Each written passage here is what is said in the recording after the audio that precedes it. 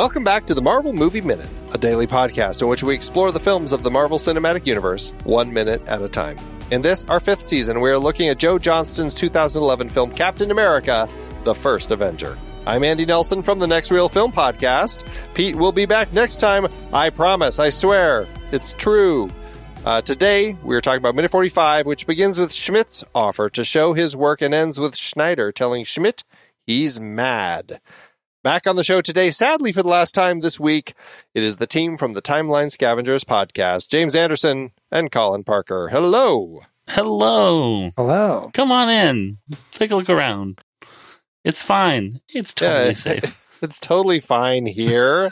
It's totally fine. And it's also not going to get into my brain at the fact that I was first on the list 4 out of 5 times. Then the last second, James suddenly became at the top. Ooh. I shake things up. I'm glad we both noticed that. I was getting ready to do the thing that I did last time, which is like, as my name is being said, be like, hello, just so you know which voice is which. And then you said James first, and it threw me for a loop. Clearly. I was like, oh, God, what do I do now? Now you're backpedaling, and it's going to be I have to talk backwards this whole time. Yeah, there you go. Yeah, exactly. That'll be fun. All right, start from the end of the scene, then. That's right. That'll help me. All right, well, we're coming in on mid-word. This is Schmidt. He's kind of like, I know, he had a little bit of a moment in the last minute because Schneider called him Red Skull. He said, your boss calls you Red Skull behind your back. This is really also a great moment right at the start of this minute where you can see as he kind of turns, he's got that huge scar, kind of, it looks like a scar, running from like mid-ear down below his collar. And we slowly start seeing little things like he looks a little less healthy. He's a little more red around the eyes. He doesn't look as crisp as we've seen him in the past. And so I feel like we're getting closer to the reveal. The big reveal. Yeah. And I suppose, I don't know, I guess question for the two of you, I don't know where you were with your Captain America comic history as far as Captain America and Red Skull, but when you came into this film, were you surprised that Red Skull was just a regular looking dude as opposed to a guy wearing or with a big red face? Or were you like, oh, well, surely at some point he's going to either put a mask on or take his human face off? What were your expectations when you came into this film? I definitely was expecting, I wasn't sure if it was going to be a reveal or if it was going to be kind of like, Jack Nicholson's Joker, like turning on screen. Like I wasn't sure if there was going to be some sort of moment. Like, I mean, like, before the mask pull situation, which not to, spoiler alert, I almost expected perhaps the fire in the base to maybe be something that was going to cause some sort of issue, like as things were like blowing up and stuff like that.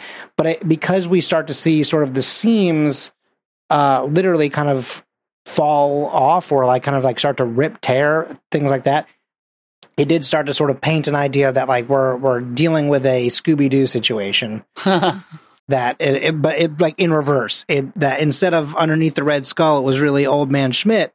It's that underneath the Old Man Schmidt, it's actually Red Skull. Which is scarier. Yeah. Because we are monsters. Yeah, right. That's what Scooby-Doo teaches us. Right. Right, exactly. Yeah, I don't know. I guess I was expecting sort of a Jack Nicholson situation. I don't remember when I saw this. It certainly wasn't right away, but like it did not surprise me when he pulled off his... Well, because didn't we in the flashbacks? No, we never see it. We have not seen. We never see it unless you go frame by frame when he's doing his portrait. Right when he turns the light off, there's a brief hint of kind of the skull face there, but it's already fading out. It's incredibly hard to tell, and watching it, the biggest flex. Yeah, you really can't tell. So yeah, so I guess I just was like, yeah, this guy. Maybe it's a symbolic skull. Oh no, there it is. Yeah, I mean, I was definitely expecting it because, like, I was never a huge Captain America person, like, comic books wise. And, like, the only thing I really knew about him and, like, his, like, cavalcade of people that he's fought is Red Skull. Like, that's the only, like, person that I really ever, like, to me, Captain America was more like an Avenger. Like, that's all I ever read of him. I don't think I ever read. Like the first Avenger. Yeah. No, but I don't think I ever actually read, like, growing up or, like, when I was younger, I don't think I ever read an actual Captain America book. I think I only ever saw him in Avengers books. So like I always saw him fighting whoever their main threat was, or perhaps one of his villains stepping in to try and, do their thing, as, your Red Skulls, your Green Goblins, people like that often do at times. Yeah, I mean, I never, when they did, I was actually just reading, with my weird system of what I'm reading, like the Heroes Reborn series from 96 or whatever, when they like sacrificed themselves for Onslaught, and like suddenly Captain America, Avengers, Iron Man, and Fantastic Four were rebooted. And so I was like, well, I'm going to get all of these number ones because, when did number ones of these big books ever happen? Because I was much younger and more naive. Well, that was before Marvel started rebooting it every 2 years, basically. Yeah. But really, so I got Captain America and I read it, and like Colin was saying, like I was like, okay, that's fine. But like like being able to access it through Marvel Unlimited and stuff and sort of really dig in, there's some interesting stuff. But I would especially recommend you go read like early like Captain America comics from the 40s, Red Skull stuff. It is wild. Where it's like, I'm Red Skull. I have poisoned teeth, or like I'm going to leave a Red Skull artifact that but like it's all sorts of like, does he have a Red Skull, or is that like his pumpkin bomb thing for Green Goblin? Like, and it's both and it's neither. And it's absolutely old comics really leaned into gimmicks, like in a way that like reminds me a lot of like wrestling. You know what I mean? Which I feel like I dig a lot. Sure. I think, but like this was a situation where it would almost be like he has a Red Skull from the start, and then I think I said this on a recent podcast we had edited, but and he pulls off the Red Skull mask, and underneath the Red Skull mask is actually another Red Skull. Like that was how it was in the 40s comics, where he's like, I'll just leave these Red Skulls everywhere as like threats, but he still has a Red Skull. Like I mean, the first time it was a decoy anyway. Like he pulls it off, and it is a mask, but it was just somebody else. And so that, and it seemed like comics, they change their minds often depending on who's working on them. But it was like, it seemed for a long time like it was actually a mask. Like it was something that Hitler gave him to wear that would terrify the hearts of anyone who saw him.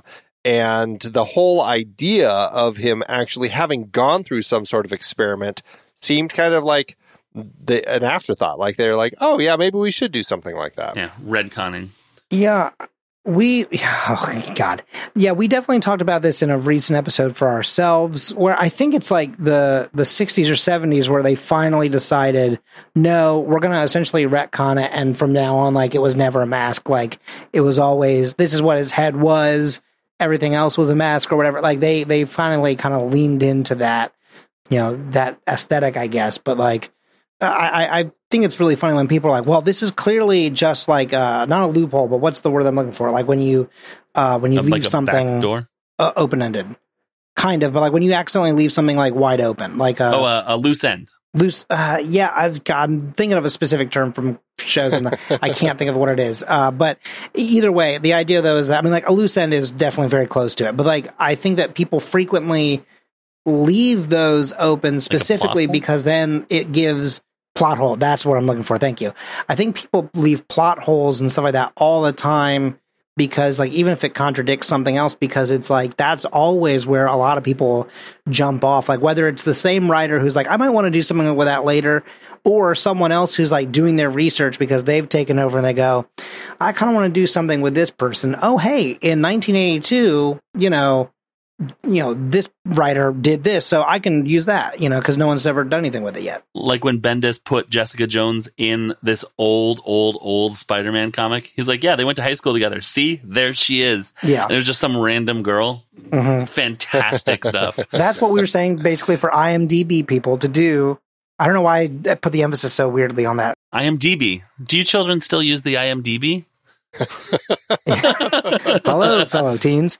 No, but yeah, I love that idea of just being like, yes, this character that shows up for 2 panels, that's this person, baby. All right, That's a fact. And then try and get in multiple Marvel movies, and then try and flesh out a story in your appearances, and be like, hey, did you know that there's a secret, like make a BuzzFeed article, or like the secret story going on behind the scenes in Marvel movies, make $1 million. That's why I've been trying to get into movies, and they keep throwing me off the lot. They're like, you know why you can't be in this movie. We were doing that in Thor last season because there were some actors in New Mexico who had, just because they're New Mexico-based actors, had ended up as different people in different properties, in Marvel properties. And so we were like, okay, so is this person then, by default now, they are a doctor in the hospital, but they are also, I think he was also like, he was one of Loki's people in one of the time loops in the Loki TV show. And so we're like, okay, so is there a way that this could actually be the same person? And yeah, I mean, that's what's fun, is like trying to come up with those threads. Morita them. Why not? Absolutely. Why not? Yeah, exactly.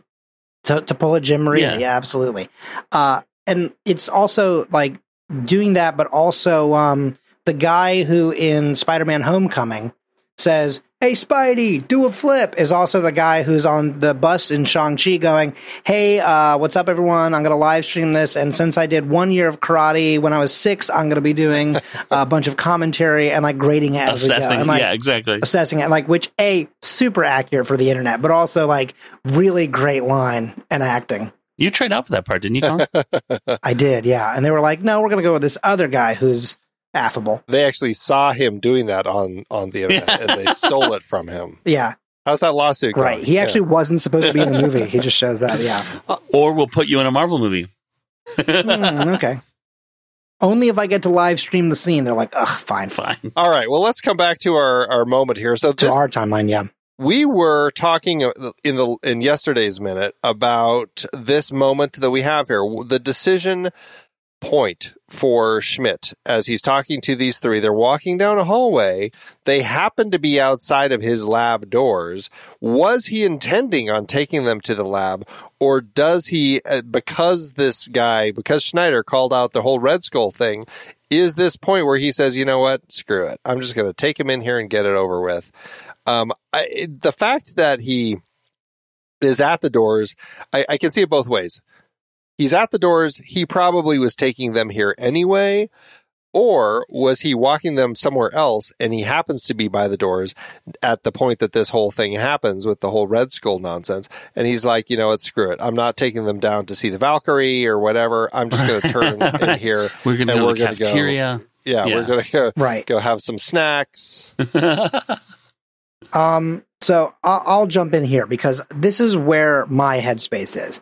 I actually don't think that they're directly next to those doors because there's a strong cut to then show them walking through the doors, right? Versus walking like behind them through the doors. They cut to inside for the doors to open, right?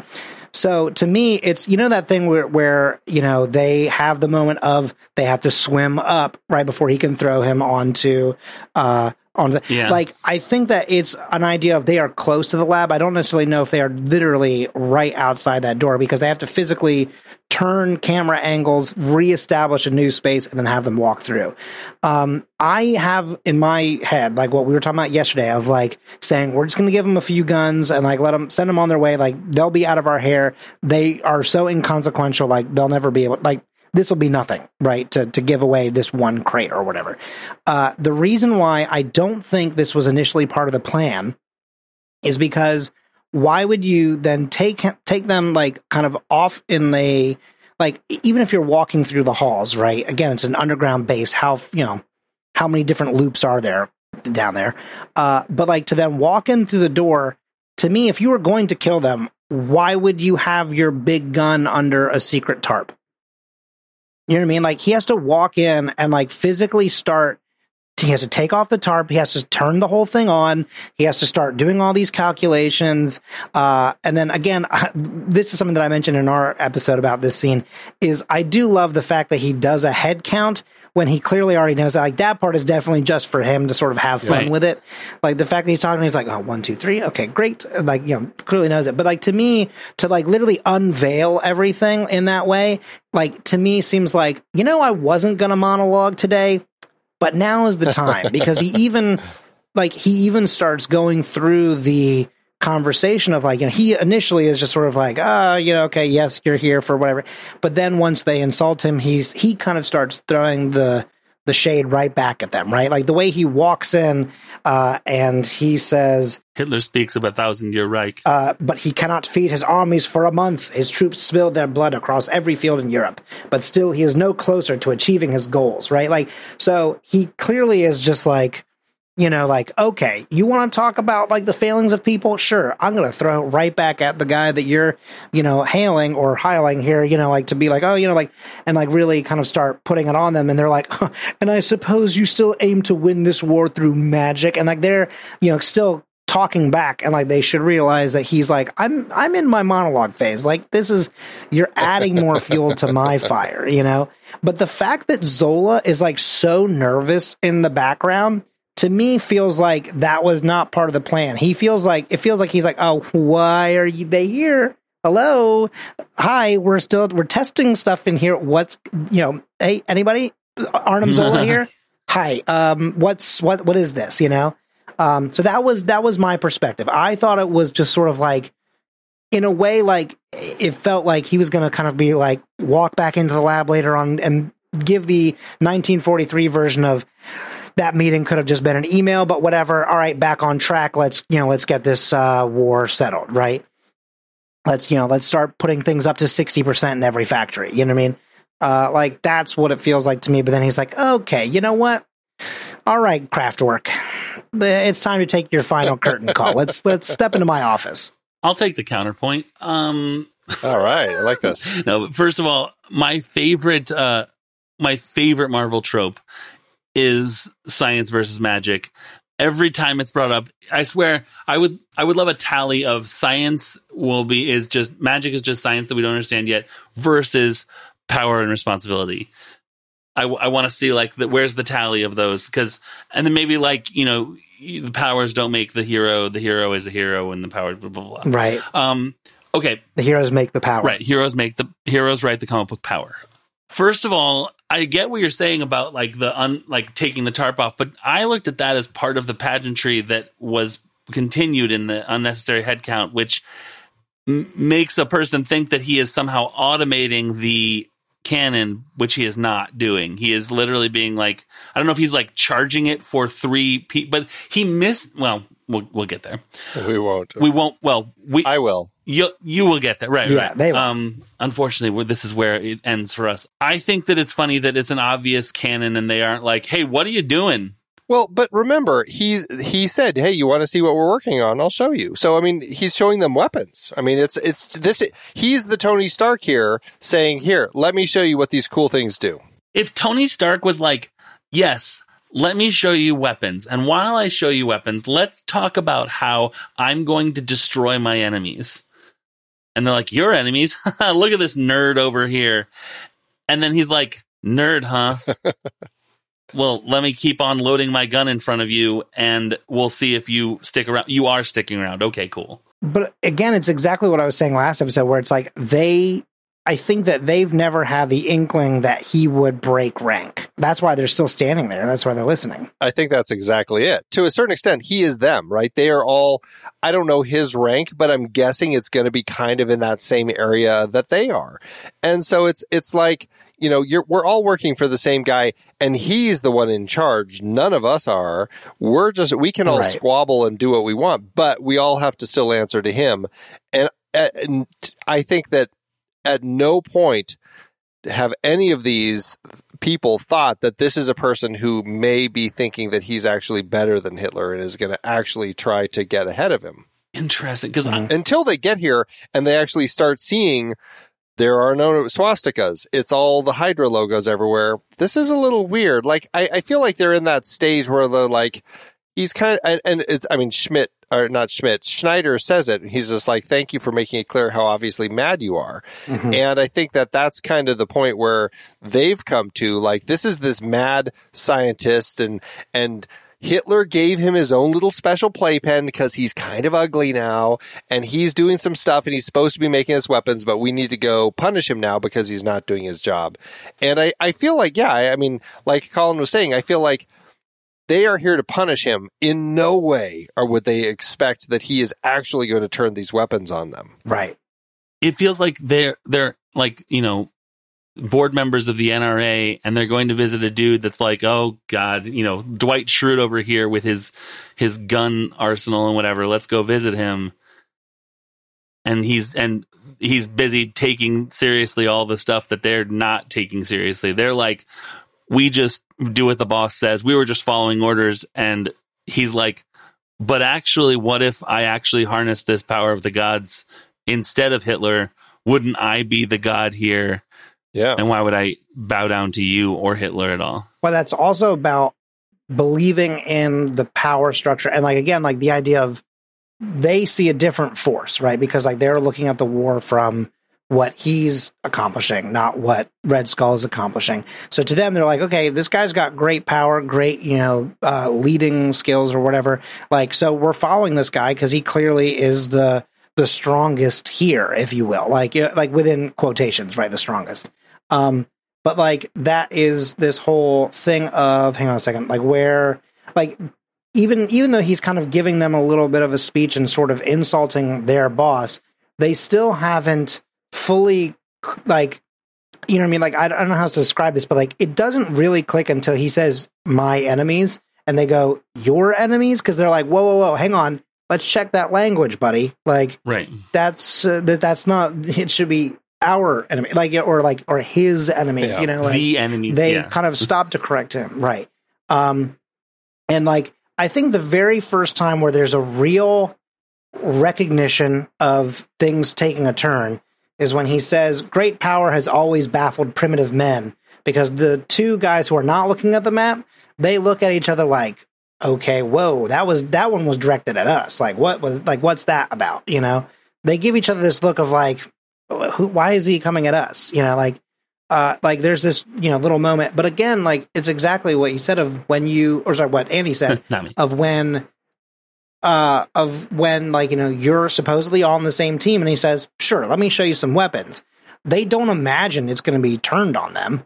You know what I mean? Because they're like, we're all part of the same team. Like he's just going to fire at a wall or a target. Sure. You know okay. I mean? And that's and like calling it an obvious gun is not giving them credit because it does turn around and stuff. Right. But I still think that I'm fine with that explanation that there was no way for them to be clued in beforehand. That's fine. I don't think there was any way that he was just going to give them some guns, except for they said the wrong thing to him, so he snapped. I mean, my thought process almost is either he was going to give them some of the, like, just like a crate or two of the boxes, or not the boxes, the guns that they have, right? To be like, I'm going to make it look like we worked really hard on all of this. And then, but really we have this whole arsenal.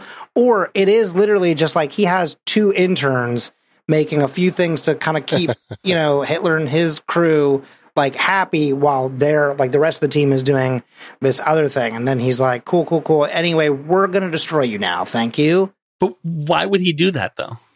What's the reasoning behind keeping Hitler happy? It bides him time because like he needs a moment. Well, yeah, it depends on how ready he is. Right. Yeah. Right. Because it's not another 2 years until he literally can get the plane up in the air to go do these things. He's got to buy time to do stuff. And it seems like, you know, the communication is fairly slow between Hitler and him because, I mean, geez, they just found out that he had invaded Norway, which happened a year ago. Right. And so it's a little slow for these things to kind of process, I guess. So, but the thing is that he is revealing now by killing these three guys. Well, we don't know that because we don't see that in our conversation, but presumably something is up. He's acting fishy.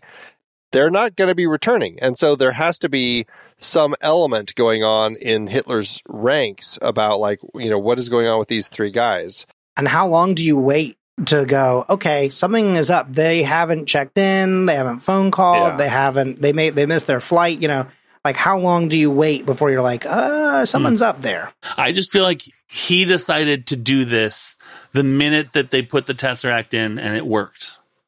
The minute that he did the thing where he's like, let me just crank it all the way up. Good job, Zola. This worked. We can do whatever. We can take over the world now. He stopped kowtowing to anyone in a foreign position of authority over him at that point, in my mind. So anyone that's like, hey, these three guys are going to come for an inspection, he's like, cool, we can run a test. Maybe, but I mean, I also feel like, so if you want to take over the world, but you're like, I've got to get some bombs ready. I've got to get this giant plane that can fly this great distance ready, right?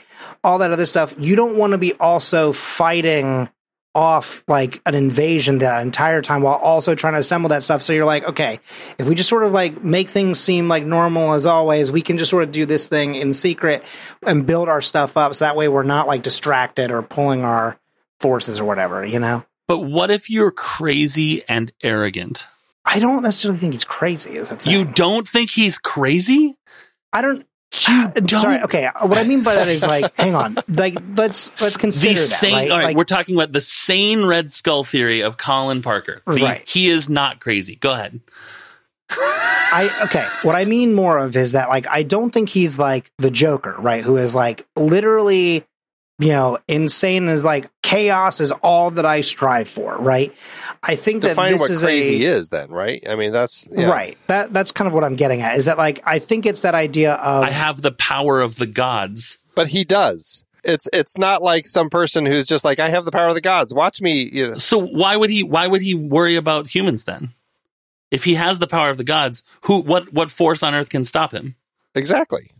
So why would he be like, oh yeah, better give him the because fake? He's not ready. He has the power of the gods.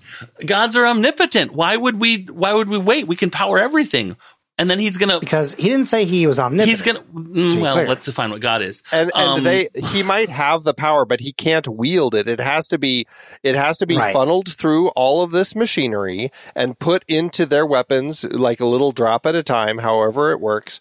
And they have to take years to kind of develop all of this sort of stuff. So he knows he can't just pick this thing up and start pointing it at people. Right. It takes a process. And so that's the thing. It's like, yes, he has this power, but he has to know exactly how to use it. And that's the thing. But he doesn't see consequences for this, does he? Technically, I think he does, because in 1942, when he says, like, I forgot the exact line, but when the guy who's Filch is like, you will burn for this, right?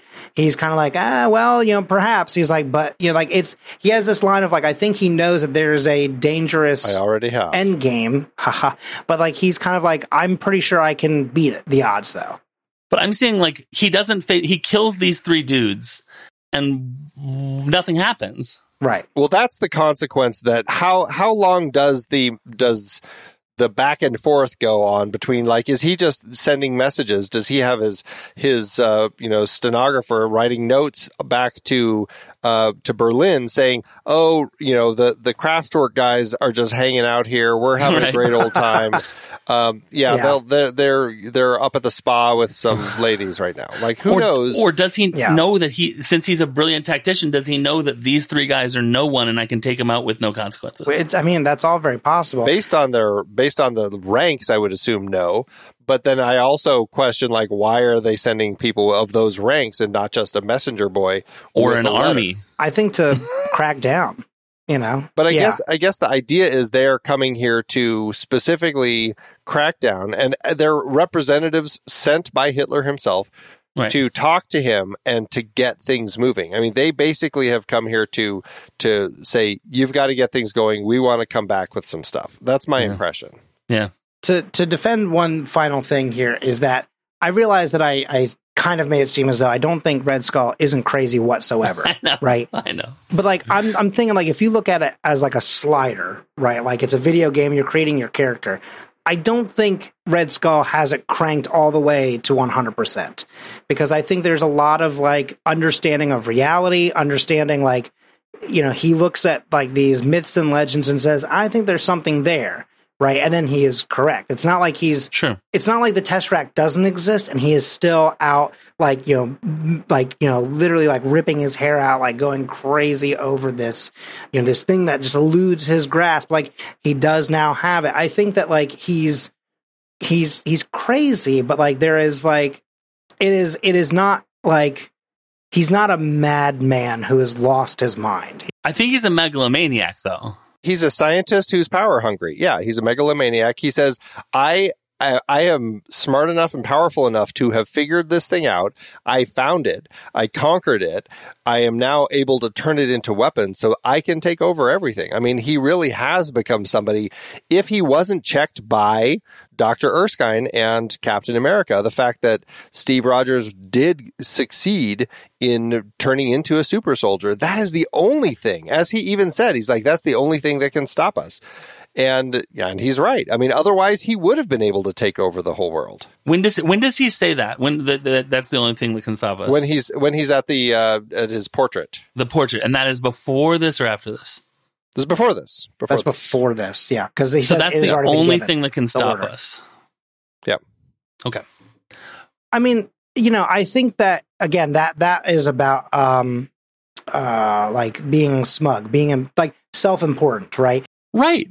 So why would he be like, that's the only thing that can stop us, as long as we play the secret, pretend to be meek, long game? Again, that's just being a tactician.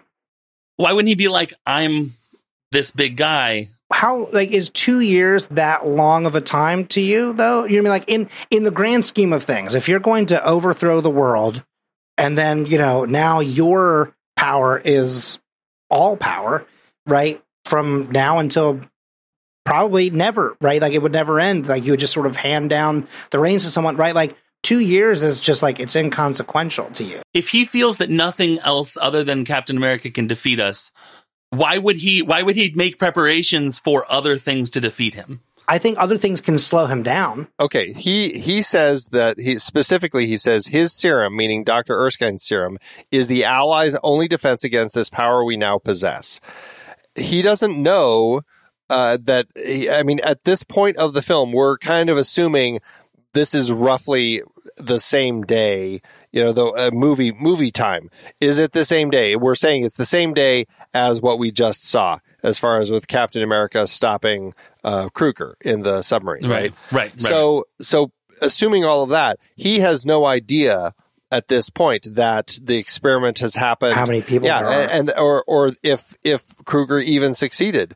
And so he's like, they could, if he isn't stopped, he could have a whole army of people against us. Right. So, and that's where I think that, like, he understands that, like, if there's 1,000 Captain Americas, that's way where, like, Hitler's forces would, like, slow them down, but they would eventually, win out. But, like, that many super soldiers coming after him, he's like, all right, that's a little bit maybe more than I could. And so, like, to me, like, it's also the idea of someone being crazy in this regard, right? I think that it sounds crazy to us because, like, if someone were standing in front of you and they were like, and they actually had the Tesseract and they were like, and now I'm going to take over the world, right? You would say something along, like, so many movies are like, you're mad, you're crazy, you've lost, right? Like, because to us, that's against, like, our morals and, like, our idea of, like, you can't just do that. Like, that's not how, you know what I mean? Like, so I feel like it's the Thanos crazy. Like, are you crazy just for thinking that? Or are you crazy? Yeah. And yeah. I mean, like, I guess what I'm saying is I put the idea of him being like, we'll give these guys some crates of guns to shut them up and so we can keep doing our secret machinations on the same level. And maybe this is where I'm wrong. As if we saw a scene of him on the phone with the Fuhrer and like, oh yeah, things are going great, and just lying and sort of kissing ass. I don't see him doing that. And this feels like that. The idea of him being like, here's your hush guns so that you don't see that we're actually about to secretly take over. I feel like the plan was always, when someone comes, we will destroy them, and we will continue to destroy them until we have conquered the world. Well, and the problem that we end up with, and this is really where we end up with things, is like the movie time, it's never really well defined unless you go into the Marvel wikis and figure out, oh, this is actually several years of time. Because as you watch the film, it just feels like it's playing out over, it could be days, it could be months, who knows, but it feels like it's fairly quick. So I think a lot of it is just storytelling. Like the filmmakers said, you know what, we need to have some conflict going on between the Nazis and Hydra, so that we can show Hydra being powerful and that Schmidt has this grand vision. By this point, we want to show the audience what Schmidt's up to, and so we're going to reveal a weapon that is going to actually use the Tesseract power. Right. And so I think a lot of it is just stuff that, in context of a movie by minute show, this is the sort of minutia that ends up kind of like driving us all nuts, because it's like, why does he kill those three people when he's got years of work to do still, and now Hitler is going to be after him? Like, to a certain extent, none of this will ever make sense, and we're going to end up spinning ourselves down this rabbit hole for a very long time. And join us next episode for that. Yeah, and so that's the issue, and so I don't think that there is ever going to be a clean answer. It's just how they've done it, and so we just have to. And it's how you interpret his whole thing, and it's how. Yeah, exactly. Yeah. I think the other thing to also kind of look at too, right, is that like the phone call thing for you, by the way, right? Like, imagine he's like, Meanwhile, he's like literally filling out the plans, pointing to some stuff like with an like covering the thing, and then he's like, "Yep, great." He's like, "Yep, we'll send that right over." And then he hangs up and he turns to Arnim Zola, is like, "This idiot," right? And then because it's like he doesn't matter, but like, the other thing to consider here too is that he's also like being genius, because he's just kind of like doing it on someone else's company dime kind of thing. You know what I mean? Yeah, I get it. I get it. But also the fun thing about movies like this too is that like, so you have like the real war in our actual world, right? That we the viewers know about. And so the cool thing to some extent here is that you're like, okay, all of that was horrible, it's terrible, and these are like real stakes. But like then on top of that, like because you're adding this fictional thing to it, you go, okay, but like imagine if there was someone who, if they weren't stopped, like who was in the shadows the whole time, right, waiting for their moment to strike, and then actually show that they could wipe out both sides of the equation like that, right?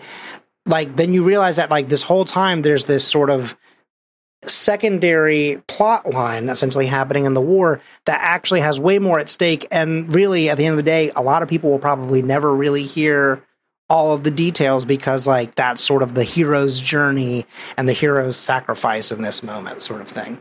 That's why they are able to take a story like this, set it in World War II with, the Allies and the Nazis, and come up with the story that actually works in context of what they're doing to kind of create this superhero story. And so it's fun. And I like what they do. And I mean, I don't want to go deep into all the other stuff, but I mean, they talk about the 1,000-year Reich, which is a real thing. They talk about the fact that Hitler was struggling feeding his troops, which was a real thing.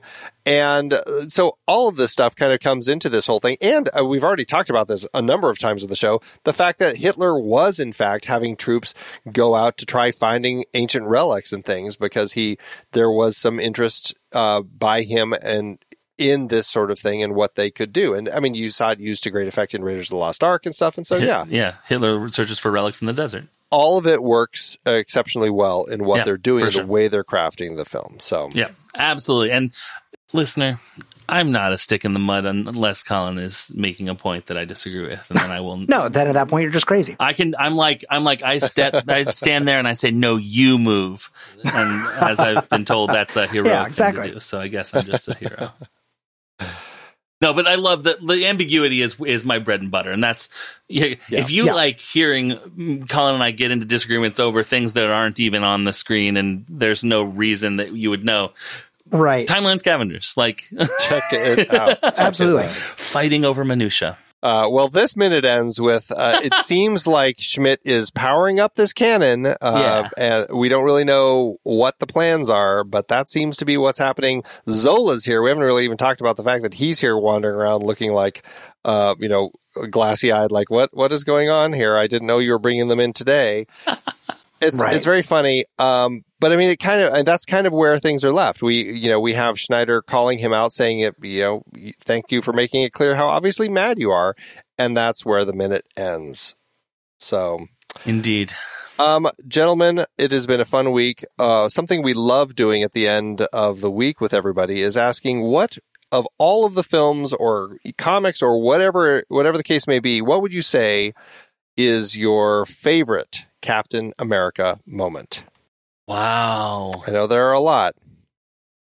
Okay, it's pretty recent, but something that I'm not necessarily sure if it's my all-time favorite. I sometimes struggle with that type of thing because like every day it could change. Sure. Right? Oh yeah. And I fully acknowledge that. Comics wise, something that they did very recently is they've split Captain America's title into James, you definitely remember the Sentinel of Liberty and Symbol of Truth. Yeah. And so one is Sam Wilson and one is Captain Steve Rogers.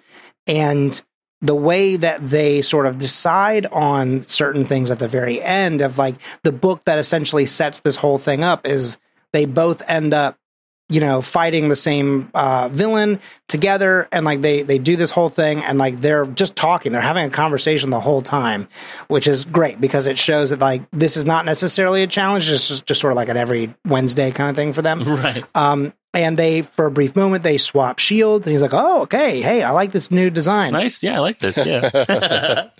And so like they do that, and then they're doing this thing where they're like, okay, well, what do we think? Like, are we going to go for like, and they're going back and forth between different names that they could potentially use in this regard. And then like they save the day, they win. And then they're just like, hey, what if we were just both Captain America? They're like, why put a weird label on it? Like they both are Captain America. So like, why would they make one of them choose a new name? And they're just like, hey, yeah, sure, that works. And they totally agree. It's like very, like, I don't know, it just shows the caliber of men that they are. And it's a really nice moment that they share together. And I really liked that. I really appreciated that. James, what about you? Well, most recently I've been, as far as Captain America goes, I've been going through Ricky Barnes. Have you ever heard? Ricky Barnes is... in the Heroes Reborn universe, she was Bucky Barnes because Bucky Barnes didn't exist in that universe, and she was like Juilliard-trained dancer and stuff like that. So I've been reading a lot of sort of late 90s, early 2000s Captain America, and then also sort of catching up on like Civil War. I know catching up on Civil War is a wild thing to say in 2022, but yeah, it's I like Captain America stuff where you think that he's going to go the Boy Scout route, but he goes the route of like, no, that's not what America means to me. It's this other thing. Right. Where he keeps going like, this is civil liberties. This is a private, privacy matter. Cause, listener, that the Civil War in the movies is over a different thing than the Civil War is in the comic books because there's no mutants. Right. And I don't know. I just really like when Captain America isn't just like sort of the, plain yogurt version of a superhero where it's like America, where he's like, no, this is something. I have my moment. Jessica Jones, the first comic, the first Bendis comic of Jessica Jones involves Captain America in a way that is fantastic and is just what I'm talking about here, where he is doing something where you're like, oh, that's not really adding up. And then he basically turns out to be a really cool dude. And that's the kind of Captain America that I really like, is like, he's both the captain of the, he's the president of the class and also a cool friend. And that's where I really like Captain America. So he's got some good moments with Spider-Man where he like kind of like lets loose, for once, and like Spider-Man also imagines that he's going to be very Boy Scout about stuff, and then he's like, "Oh, wait, you're actually like super cool to hang out with." And he's like, "I mean, why wouldn't I be? I've been known to like." I think he literally says something along the lines of like, "I've been known to cut a rug," and he's like, "What does that mean?" Like, and it's just so clear the time difference, and it's great where he's just like, Steve, I'm so sorry. What are you saying?" Funny. And he's like, "No, that doesn't." Okay, well, all right. Yeah. Anyways, there's lots of good stuff out there. Yeah, there is a lot of good stuff. Check it out. Marvel Unlimited app. Yeah, you can check out all sorts of great comics. We've talked about it on the show in our hiatus episode. And it's exciting to kind of check out all these stories. So, well, gentlemen, thank you so much for joining me here all week. Absolutely. Talking about these 5 minutes, a great set of minutes. So it was fun. It's weird to dig into something again and realize that we hadn't unearthed enough of the things about it, because that happened several times. More, yeah, I love that. That's awesome. Podcasts. It's very cool. Gotta love it. Remind everyone about your podcast, speaking of, and where they can tune in. Absolutely. So Timeline Scavengers is the podcast. It's the show that is designed to last forever. It's the show where James and I go through the MCU in historical order, scene by scene, until the end of time. So we start off with the dawn of time in Thor: A Dark World. And then, we move on to 10,000 BCE in Black Panther, and so on and so forth. Currently, we're in 1943 with Captain America. Look at that. Yeah, look at that. Look at that. That's exactly where we are right now. And we're moving through, going in that direction, and we'll be in the 90s next year. So that just sort of shows where we're at right now. And again, all of our links are in the show notes for this show. But just real quick, I just want to say, when we have new stuff, like if you go to a movie and there's like a flashback, and you're like, "How is Timeline Scavengers handling this?" Right. We will cover it and put it in the newest point of the feed, and then kick it back to where it goes in the feed. So don't worry about, just if you subscribe to our feed, you will get all of the things. We had it going differently initially, but we have this thing where it's like, you're going to get the new episodes, even if they exist and they're like pickup episodes in the past. Right. Thrown in there somewhere. They squeeze in. Exactly. So they'll end up popping in. Yeah. Exactly. And so like Ms. Marvel currently is the most recent example of this. There was 5 scenes, I believe. Mm-hmm. That were flashback scenes, and so we covered them, and they're being edited, and then like they're going to be published, and then they after a week they get pushed back into the actual spot in the timeline. So then, if you're listening through that way, it'll show. Yeah, right. So if you start now, it is. They will be where they happen, right? Right, because especially if you go on all through of 1931, which it's a good time, but it is 60 episodes, so yeah, it is long. Yep. So anyway, check out the show in the show notes, and you can tune in to that along with anything else over on their network. So a lot of fun. Both of you, thank you so much. It's always a pleasure to jaw with you about all of this crazy stuff. Cutting a rug, jawing, all this sort of stuff, right? Appreciate it. Absolutely, really, dancing. Sometimes people just use the word, all right? That's not old-fashioned. That's just... Peggy Carter says it, so whatever. Yeah. Anyway. Yeah. She's great. All right, you two. Well, I appreciate it. Hopefully we'll have you back next season to talk about the Avengers. Yes. Moving into something else. And that's it for this week, everybody. So thanks as always. And until next time, true believers.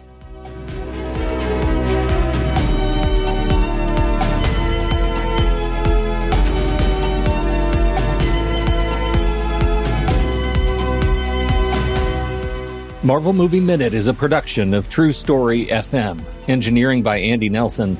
This season's music is Spread the News by Anthony Vega, and this season's show art is by Winston Yabo. Find the show at truestory.fm, and if your podcast app allows ratings and reviews, consider doing that for this show.